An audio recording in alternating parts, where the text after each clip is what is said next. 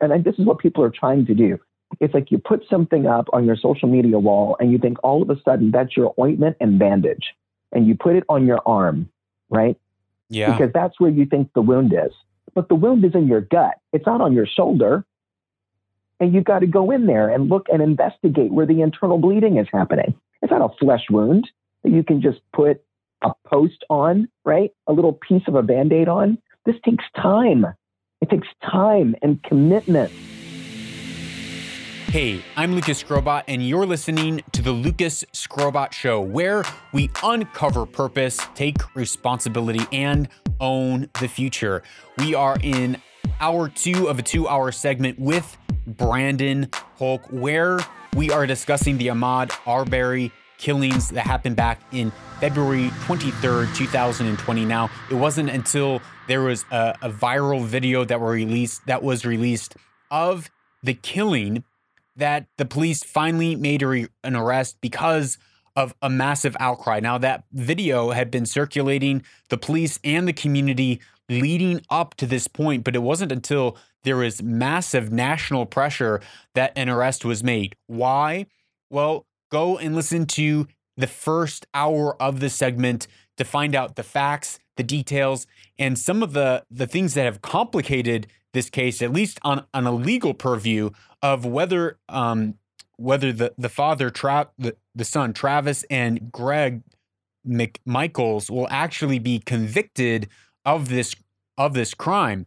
But today, in the second hour, we continue with the conversation with Branden Polk, and stay tuned at the end of the conversation where I digest some of the things that Branden and I spoke about in this 2-hour segment, and we have a Weaver and Loon segment to end the show today. Racial prejudice against African American, though that is extremely prevalent in America, but it is prejudice against other tribes, other sects, other races that are different than us, that are not just present in America, but it's actually a global issue that we face and that we're seeing happen everywhere, not just in America. Yeah, I think that's a really good point, and it's definitely worth discussion, sort of where things land. And I don't love, that we even have to have that discussion, of course, in the context of our global history, to go to LeBron's statement, I completely agree with you on its face. Of course, it's not accurate in a sense, right? But it's going hyperbolic, on but in the mind of but what is interesting, and this is what is really important to unpack. So I'm encouraging people to have these conversations, because what's going on, generally speaking, in the mind of a Black person, of a Black man in particular, is that we don't know if we're not being hunted every day. Because you don't know if you're going to be taking a jog in the street, something seemingly normal, and have someone barricade you in the street. Yeah. You don't know. Yeah. And so what he's attempting to communicate is something that's very nuanced in the context of the Black experience. Yes, other minorities, other global experiences, 100% that there are different things that have happened, right? And I don't think that they need to be compared in their attrition, right? Whether it's, the Protestants and the Catholics, or if it's, things going on in other tribal regions of Africa or whatever it might be, right? Mm-hmm. Like those things are happening, and they should be treated as individual crises, of human, of dehumanization that must be addressed in the most critical of ways, right? Here's what's so fascinating about this African American experience. Yeah. Is the 400-year history of it.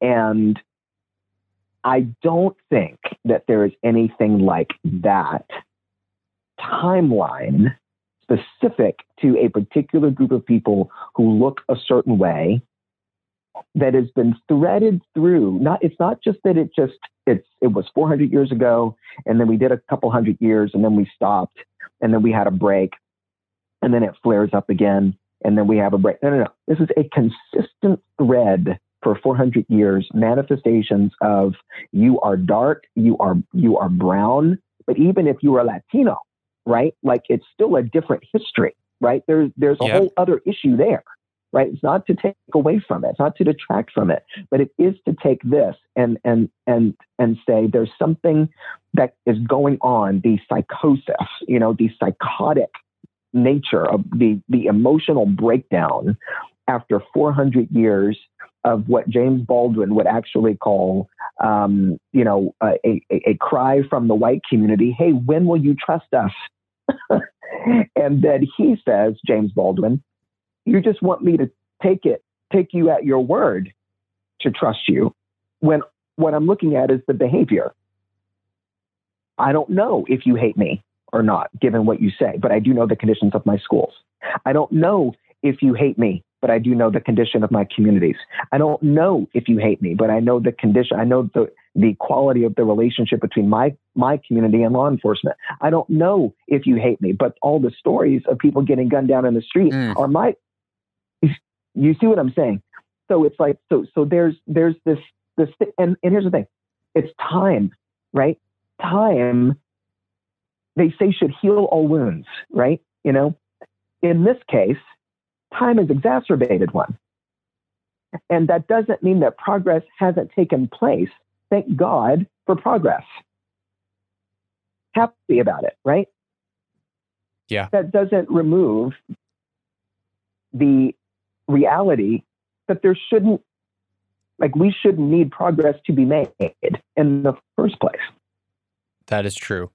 And we've talked about this before on how, when people are like, well, can't we just go back to how it was? Can't we reconcile? Well, we can't reconcile because there was never a consilement in the first place, which is an issue. If there's not a something that we can come back to, well, then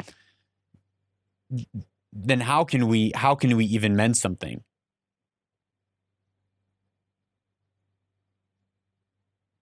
Right. The reconciliation, I think when we talked about this a long time ago, Lucas, I think I'm in a different place on it now, that I actually am not as opposed to the word reconciliation anymore. I think it's just what we have.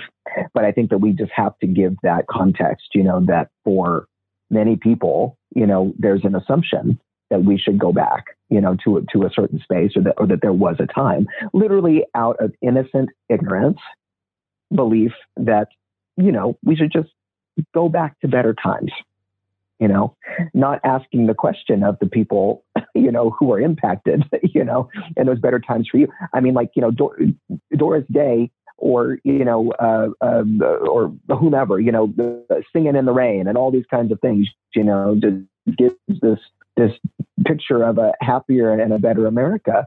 Well, during that time, that was not a happy time for Black people in America. Yeah. Not for all Black people in America, that, and a lot of that was because of the inequities that existed during that time in the 50s and the 60s and others,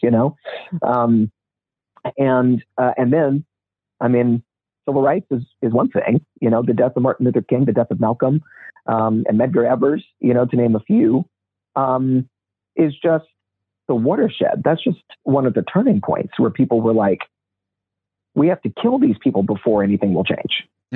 Right? Like, these voices actually have to stop speaking, and then the community has to be mourning, right? Before white people get on board. So we have to wait for an Ahmaud to die before the community starts crying out, before white people start caring. Right. And now we have the information highways, we can get on anytime we want and be advocates and activists, for anything we would like to. Right. Well, that leads to your article that I wanted to ask you about. You write in your article on your website, on your blog, quote unquote, putting his photo, and I agree with this, putting his photo on your channel is not evidence that you don't have issues of your own. And it certainly doesn't prove that you've done enough to drive necessary societal change. And then you go on to talk about how racism, it's a worm that convinced itself in the mind of its host that it doesn't exist. And I'm sure for Travis and Gregory, I don't know, but I'm guessing they would say, well, I'm not racist. And you go on to write, and I think this is interesting, friends. The most common example of racism is not embodied in these two murderers. Instead, let us reason together that perhaps the clear and convincing evidence of its existence is in the consistent, strident declaration of its presence by people who have zero connection to those whom it has impacted the most. Can you unpack that for me?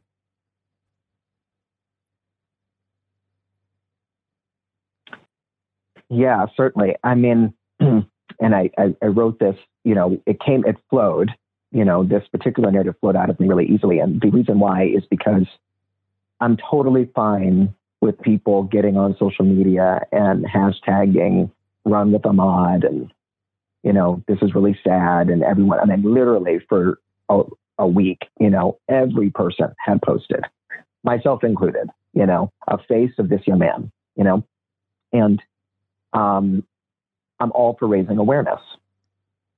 Great. It's wonderful. But then the guys get picked up, right? Travis and his dad, whatever their names are, right? They get picked up. They go to jail. They're charged with murder and aggravated assault. And it dawns on me, I guess that's it. I guess this will be out of the news soon. No one's going to be as vocal about this now. And everyone will feel better because they ran with Ahmaud. They did what he did. They exercised their freedoms and their freedom to post about his name.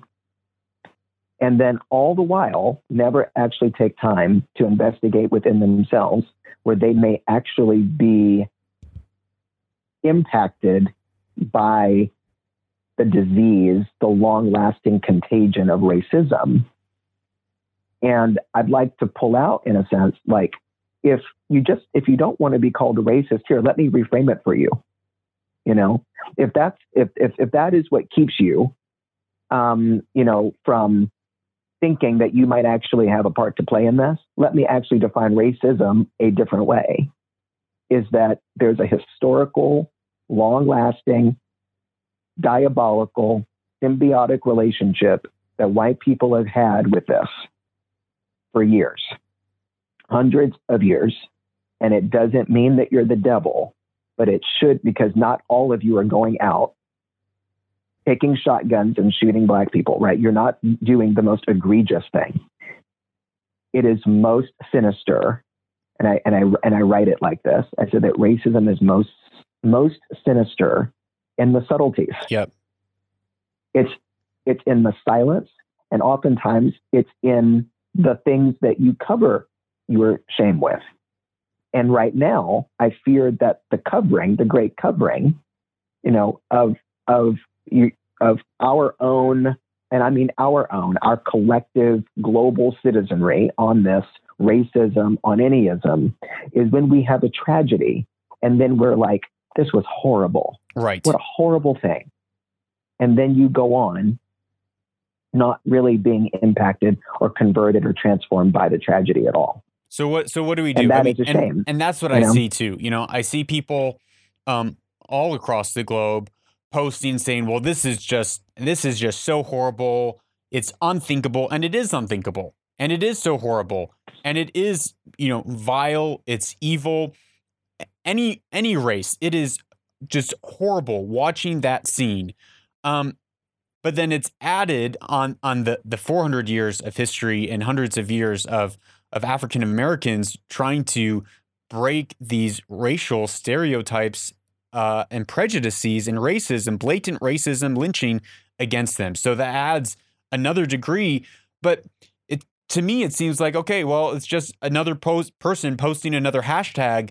But each, myself included, thinking, when I was thinking, well, should I even reach out to Branden? It seems very hypocritical in a sense to reach out and even be sitting and having this conversation about this, because it's like, what is it going to change? Does it make me feel better that, well, I did an episode on this tragedy. And so what is, I mean, and you've said it before on the show, and you said it here, it's to sit and have a conversation, but beyond sitting and talking, like with you, I'm having a conversation with you. Does that all of a sudden absolve me from at least the accusation that I have latent racism? Because I sit and I talk with all of my friends here in the Middle East, and it is very much stereotypical of, oh, people from this nation are like this. If you're from Egypt, you're like this. If you're from India, you're like this. Bengalis, fill in the blank down the line into what tribe you're from. And so my thought is like, okay, well, we post about whatever. We post about Kashmir. We post about the Uyghur people. We post about you fill in the blank. It seems like it is just filling our stomach with emptiness that makes us feel like we're good people when really we haven't been transformed in the least bit. Yeah, you're raising a really good point. And here's the thing, Lucas, we've been friends for over a decade. Yes. We don't have this conversation just once and then move on. We have this conversation perpetually. Yes. Right. We have a relationship. We have a strong friendship, that's transcended, continents, for many, many years, Absolutely. which I very much appreciate, and yes, 100% you should reach out to me. If you're going to reach out to anyone of color, you should reach out to me, because we have a relationship where I want you to do that. You feel free to do that. And it's not false. This dynamic is not Branden helping you come into an understanding of how horrible you are, right. or trying to get you to have some understanding of your racist self. It's about Lucas asking questions about things and even sharing your own experience about how you're impacted, but also allowing the person of color to not only share his or her own experience, but together we get to mourn it. And we get to gain clarity about it. And you can't heal it, right? We can't just apply. And this is what people are trying to do. It's like you put something up on your social media wall and you think all of a sudden that's your ointment and bandage. And you put it on your arm, right? Yeah. Because that's where you think the wound is. But the wound is in your gut. It's not on your shoulder. And you've got to go in there and look and investigate where the internal bleeding is happening. It's not a flesh wound that you can just put a post on, right? A little piece of a Band-Aid on. This takes time. It takes time and commitment and relationship and intentionality. And if we're not going to be that, here's what I find really interesting about this, and I said this in my article, I said, I'm really grateful for Ahmaud. I said, his sacrifice is actually trying to cry out from, like, his blood's crying out, trying to teach white people. Absolutely. And what's crazy about it, is that white people don't even know that this whole thing is not for black people. You're not posting for me. You're not posting for Ahmaud. You're posting for you. Because you're the ones that are grieving, because you are the ones that have the sickness. Yeah. And I'm like, great, he's dead. We can't get him back. Mourning him, right? We should do that. But you should mourn for yourselves too.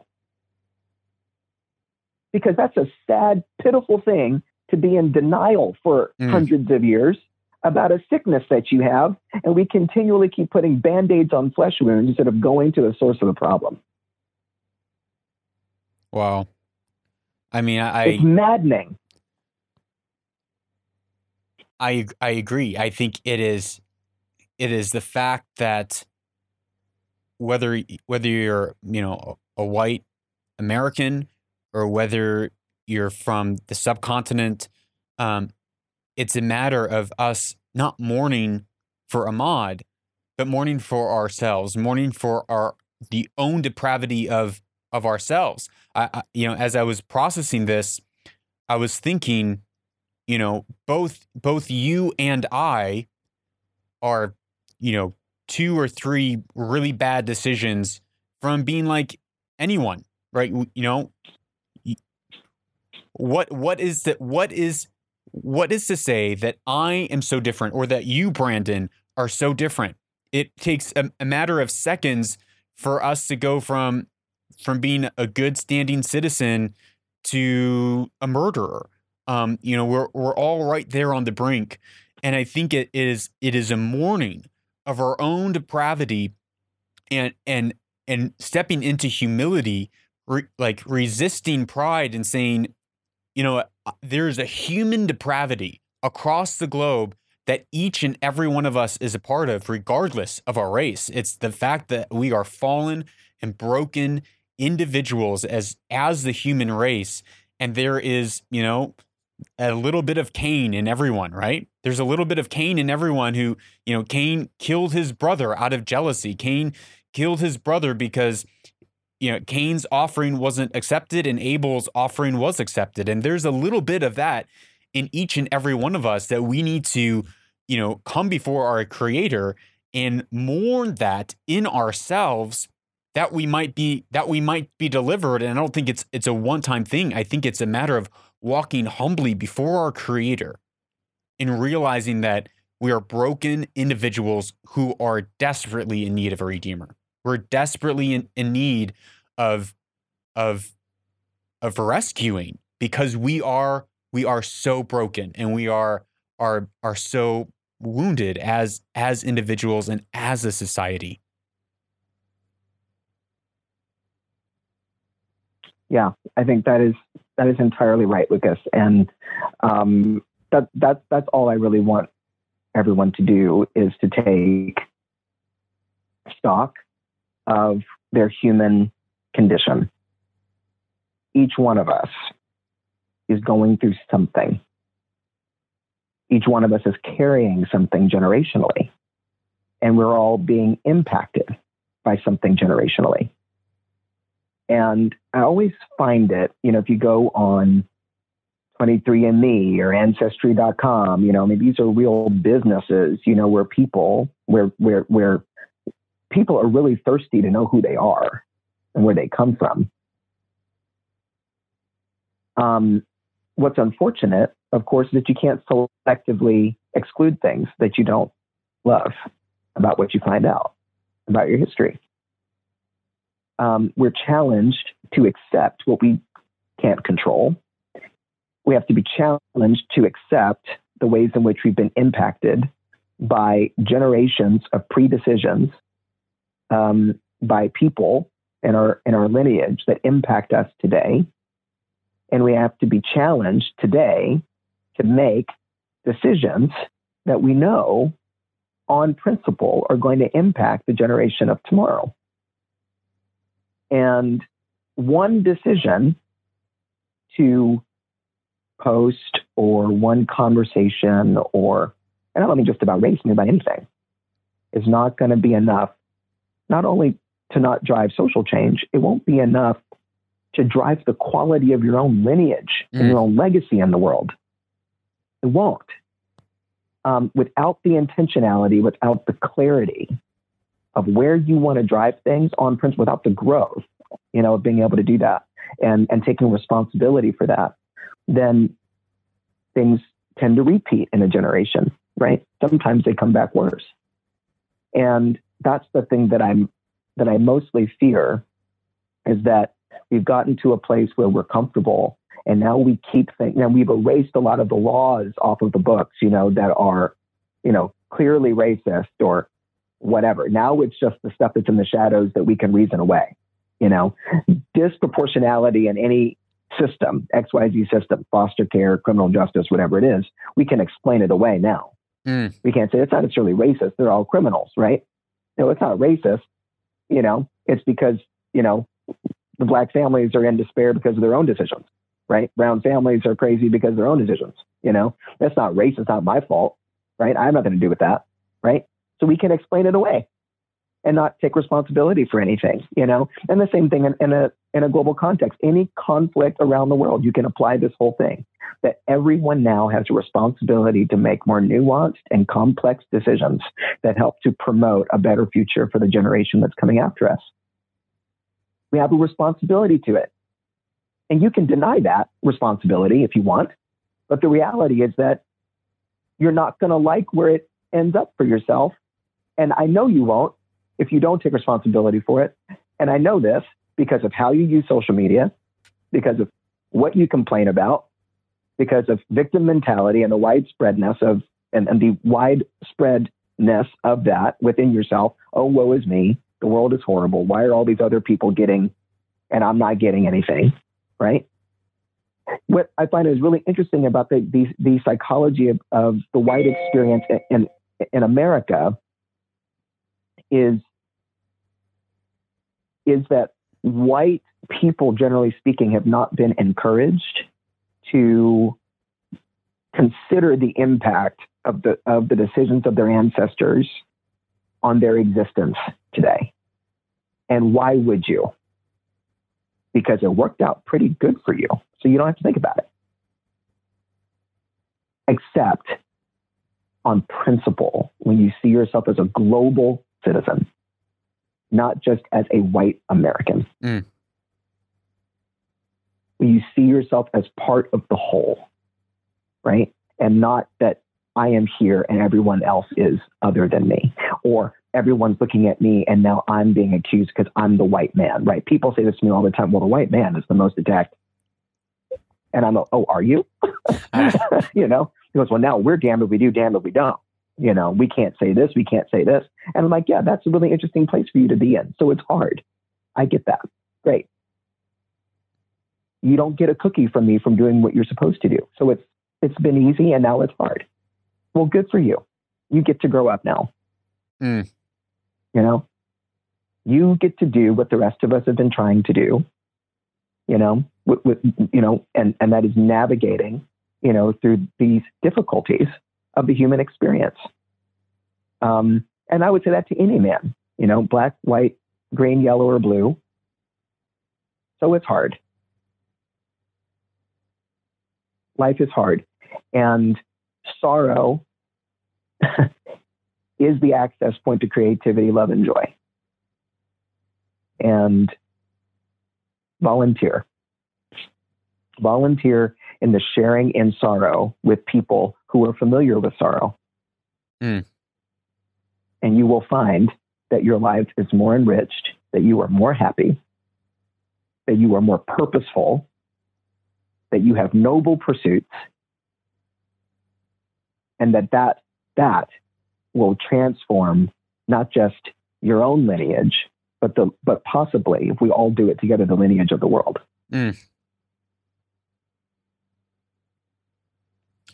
powerful, Branden. So that's powerful. I think you're right. So often, even in all of our posting and hashtagging, it is to hide from actual feeling of pain. It's saying like, well, I checked my box, I did my thing, rather than sitting in the dirt with the poor, rather than sitting with people who have gone through trauma and actually letting that pain and that sorrow enter the recesses of our hearts and our souls to actually touch our own pain and sorrow and to acknowledge the fact that exists. And it's through driving ourselves by taking responsibility and driving us towards principles that we're going to better, I don't want to use the word better, but that we're going to mature into the purpose and the meaning that we're meant to live out, rather than sitting and just trying to coddle our emotions in our heart. Branden, I know that we're out of time for today, and I thank you so much for your transparency, your vulnerability, for your willingness to have this conversation with me, and of course for your friendship. I just love that we do have over 10 years of friendship now, and I'm excited for decades and decades more to come. So thank you so much for being here today. Thank you for having me. That is all for the conversation today with Branden Polk. Please find his information in the show notes, including his podcast, Behind the Scene. But we're going to go on and finish this episode off digesting and reflecting on some of the things that we talked about in the past 2 hours of this episode. And this is going to be part of a new format of the Lucas Skrobot Show. As you know, this used to be called Own the Future, but because of multiple reasons, we have changed the name to the Lucas Skrobot Show, where we'll have an interview with a guest. And at the end of that, we'll take some time to digest and process some of the things that we talked about and how we can take responsibility for our personal lives, how we can apply it to our personal lives. And then we are instituting the Weaver and Loom segments actually into the show at the end of every segment, just like it always was intended to be. And so I'm really excited for this new format. I hope that you are too. I hope that it provides an extra layer of help and value for you as a listener. So please tell your friends. That would mean so much. But as we process this, there were a couple things right there towards the end that really struck my heart in a fresh and significant way, and I think brought another level of understanding when it comes to issues like these. And one was how Branden was saying of, it's from the place of sorrow that comes creativity, that comes invention, that comes really so much of livelihood of life, is being in touch with sorrow. And so many of us, when we surround ourselves with entertainment to pacify us, or that we have everything handed to us and we're not actually in touch with suffering and in touch with sorrow, we can easily slip into depression because we're not in touch with something that's a core emotion of our humanity. Instead, we try to cover it up. We try to hide it. We avoid those feelings of sorrow. And more than we avoid our own feelings, and we definitely avoid other people's feelings of sorrow. And so that was really what stuck out to me was his charge to us at the end of sit with other people in their pain. Don't just post about it. Don't just mourn for their family, but really sit down with someone else and understand their experience, understand where they're coming from. And I don't want to use the word empathize or use empathy because it's such a overused word, but really feel the pain and sit with the pain of that other person and share in that. Mourn with those who mourn and rejoice with those who rejoice. And oftentimes we have a hard time rejoicing with people who rejoice because of envy or jealousy or brotherly rivalry. But if we can rejoice with those who rejoice, likewise, we need to learn to mourn with those who mourn. And that takes sitting with people who are not like us and putting ourselves in awkward and uncomfortable situations.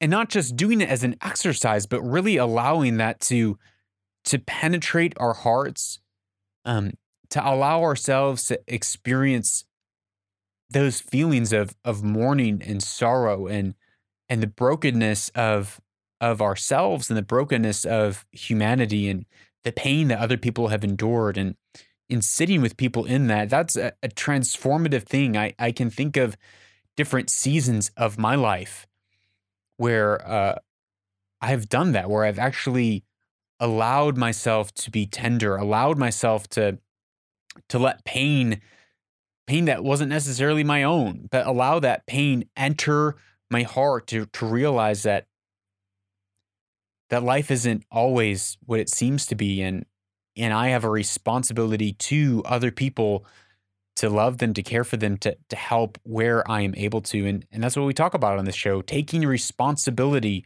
for the malevolence, for the darkness of the world, that we might actually own the future, that we actually might have a positive difference.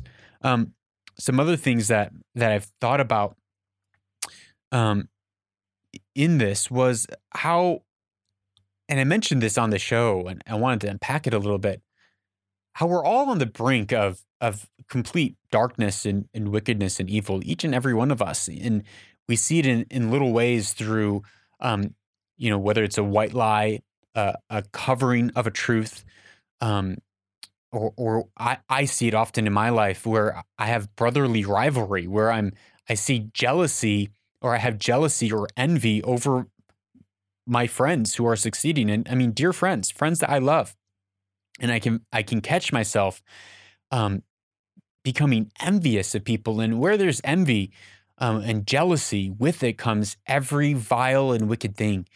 And so, each and every one of us are a couple of bad decisions, a couple of moments where we lose it, where we lose our temper, we yell.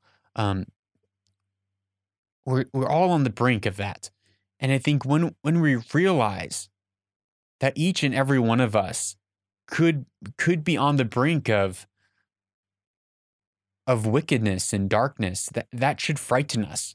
That should really frighten us, knowing that we could fall into that darkness, and it should cause us to um, put the fear of God into us, because that darkness would consume and destroy and totally ruin our lives. I think of Travis and Greg, who perpetrated this act of um, vileness, hatred, and of blocking a man as he's running down the street and killing him.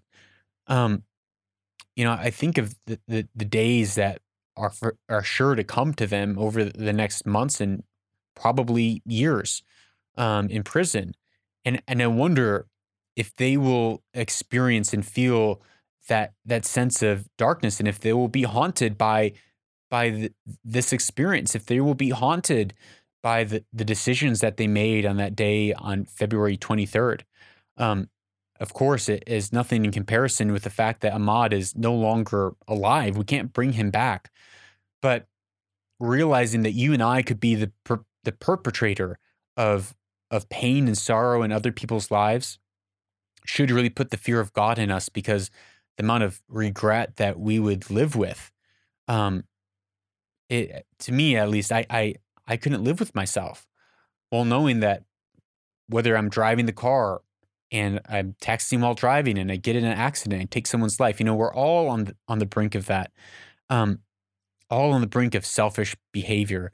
And that really should put us in touch as we mourn this and we think about this incident. It should put us in touch with our own humanity, our own brokenness, and our own need for something greater than ourselves, our own need for redemption, really. So the takeaway from that is, so many conversations that I have here in the Khalij, it revolves around tribalism. It revolves around racism. It revolves around don't trust someone from Mosul, don't trust someone from Egypt, and Indians are like this, and Filipinos are like that, and Bengalis are like this, and Pakistanis are like that.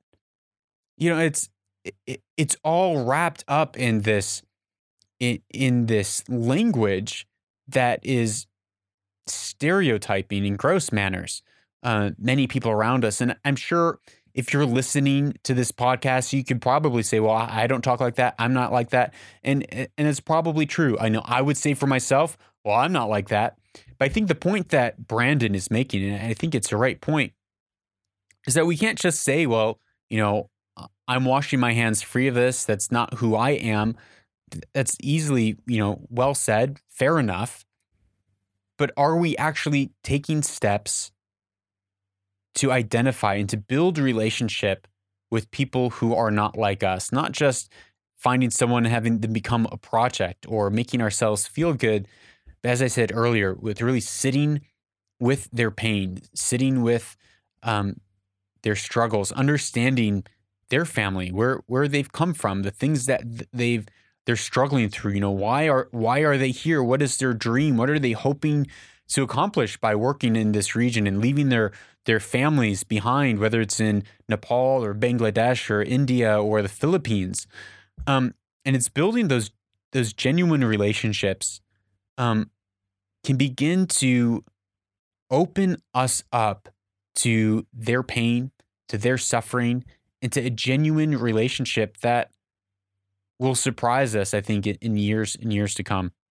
So that's my charge to you this week, is break down that tribalism, that racism, those stereotypes that exist within yourself, and begin to mourn with those who mourn, begin to build relationships with people who do not look like you, who do not talk like you, who do not think like you, who process the world in very different ways. And maybe you have stereotypes against because of things that happened in the past. But we need to step past those things. And finally, to end the show, we have a Weaver and Loom segment.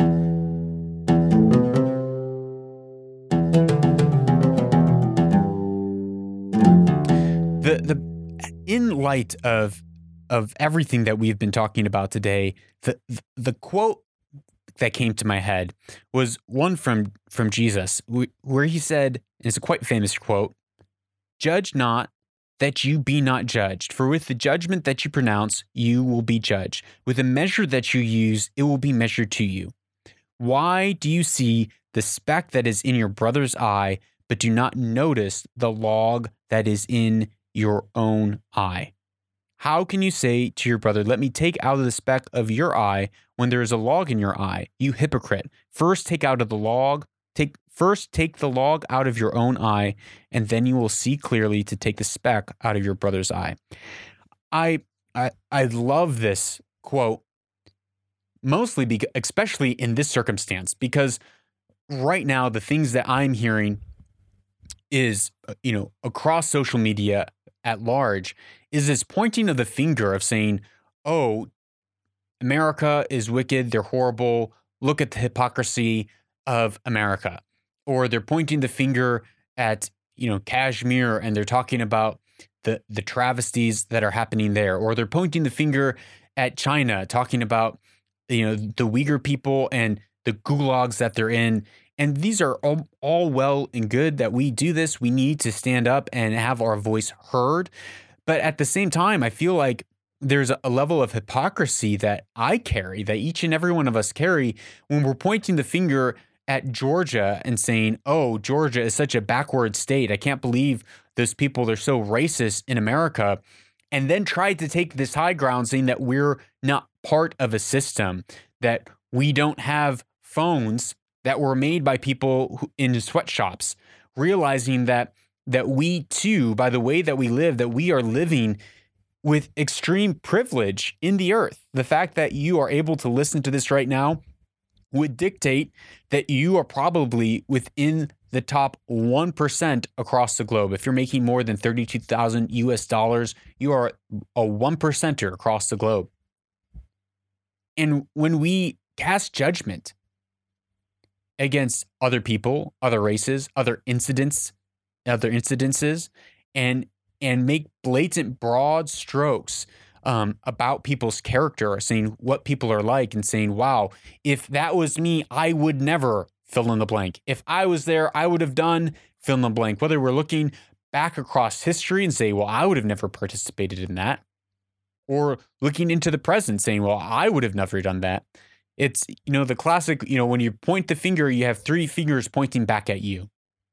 And that is the thing that I want to say today. And I think that Branden was saying today too, was that when we cast judgment, we have to realize that we are going to be judged by that same standard. And that is why we need to live underneath the fear of God, realizing that we are his creation and that we're dealing with other people who are his creation as well. And that we need to walk in humility and walk justly and rightly. Otherwise, we're going to fall into hypocrisy, where we become thinking that we can see, thinking that we know, thinking that we have arrived to some level of enlightenment, and yet casting judgment on people that we see are less than or backwards or whatever. You don't know their experience. I don't know their experience. I don't know their values, their heritage, their upbringing, the things that might have happened to lead up to that incident where something was said or something was done or a way that someone lives. And so that's my encouragement and my charge to you today. And the wisdom piece that I leave to you today: don't judge, because the manner that you judge other people, the manner that you cast judgment, saying that I would never and they are evil and less than, that is the moment that we are going to be held accountable in that same measure. So, heavy episode today, but I hope that you are enjoying this new format of the Lucas Skrobot Show. And please reach out to me at lucasskrobot.com if you have a question, or you can WhatsApp me at +1 202 922 0220. Leave me a question there, message me there, I'll respond. And finally, thank you so much for being with me and for making this show possible. If you weren't listening, this show would not be possible. So I'm so grateful that we get to spend this time together. Please share with a friend. Check out my new book, Anchored: The Discipline to Stop Drifting, especially in the season of coronavirus, where so many people are stuck at home or have lost focus, lost purpose, kind of floating. This is a great book to help ground you in real simple, actionable lessons. It's a short read, 100 pages long, that is highly actionable to help you anchor your life and take steps forward, to take action forward, to actually achieve your goals and your dreams and not just be busy with work that amounts to nothing. That is all for today's episode. I'm Lucas Skrobot. This is the Lucas Skrobot Show. And if you take responsibility, you will own the future.